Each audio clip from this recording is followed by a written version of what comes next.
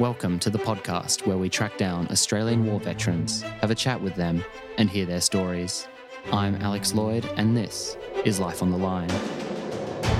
The single greatest sacrifice I've made is my family. There were a couple of public beheadings. In order to kill them, you've got to be a little bit angry. Not psychotic, but just angry. We could look down the Frankfurt and see it on fire. Stuff blowing up everywhere. There will be no surrender. And then they had to fight an enemy in amongst women and children in those buildings. I could never not go back. They were my friends and they felt like family. She did say, "You've changed." A soldier put everything on the line to help one of our blokes. Eric Few was an infantry officer who served in New Guinea in the Second World War. Angus Horden interviewed Eric in June 2012 with me behind the camera for the documentary DVD miniseries for School and Country. We have today a few clips from that interview.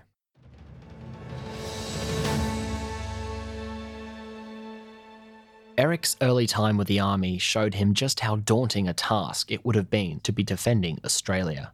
But he looked up to the senior officers. When we were in Western Australia, found ourselves with about ammunition, a couple of hundred rounds. I don't remember any grenades. The Japanese were in, as I said, the Dutch East Indies, and there was very little distance between Western Australia and Timor. There was nothing in Australia to prevent an invasion by the Japanese. Fortunately, the Americans came in after Pearl Harbor, which was in December 41. And very fortunately, the 35th Battalion was part of the 5th Division. It was country fellows from the New England, Inverell, Tamworth and Newcastle. They were highly regarded. The majority of them were colonels, were all original officers from the First World War, the majority of them decorated. They knew what war was. In February 1944, Eric found himself in New Guinea as a platoon commander. He arrived in Finschhafen to face the Japanese.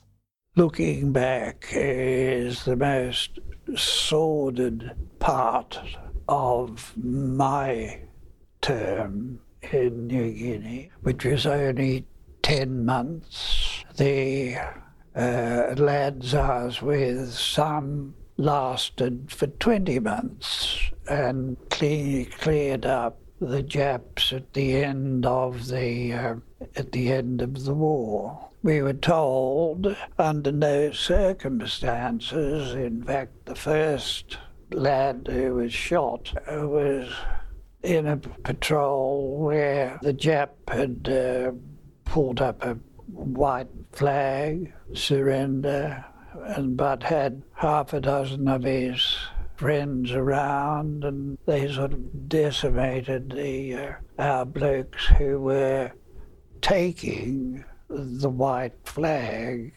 as a surrender.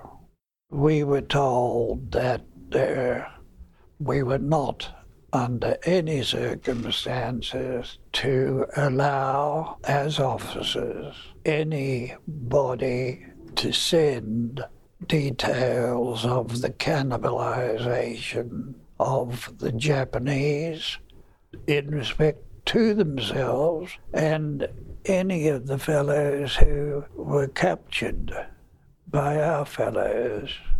Eric and his fellow officers were told to order their men to censor their letters to home, to make no mention of the Japanese resorting to cannibalism to overcome their supply issues. The only instances Eric came across personally were the Japanese eating their own. During my term, there was all that we found was in Tapen and Wonderluck, and they were Japanese and Japanese. As far as the battalion was concerned, I understand that there was one of our lads killed and cannibalised. That was at Wewak, and just before the end of the war. But Eric discovered that the greatest enemy was disease. Eric, I understand that your platoon suffered some of the highest incidences of this scrub typhus and disease in the whole Australian Army. Yeah. 10 out of my lads got scrub typhus. Even Moubatman got scrub typhus. And we never were any further than arm's length away from one another. 5 of them died. I had, prior to that, around about Madang, had 1 or 2 die with scrub typhus. Scrub typhus was an insidious infection, and the mortality rate was round about 50%. The condition that the boys were in, if they were exhausted, and they had no chance. But I've noted records which I've looked up, medical records, that they just couldn't understand why or how it happened. They put on additional staff. The girls, the nursing staff, were absolutely marvellous. Eric was evacuated from New Guinea towards the end of 1944. He had suffered from a couple of rounds of scrub typhus during his time in the jungle. Upon leaving the campaign, he was diagnosed with hookworm, dyspepsia, appendicitis and neurasthenia. Sadly, he spent the rest of the war hospitalised. Eric Few never quite got over his psychological scars from the jungle, but returned to the books and fought on through the courts as a barrister.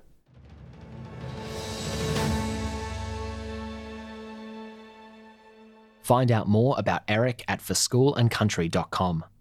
You can also get in touch with us by emailing podcast@lifeonthelinepodcast.com.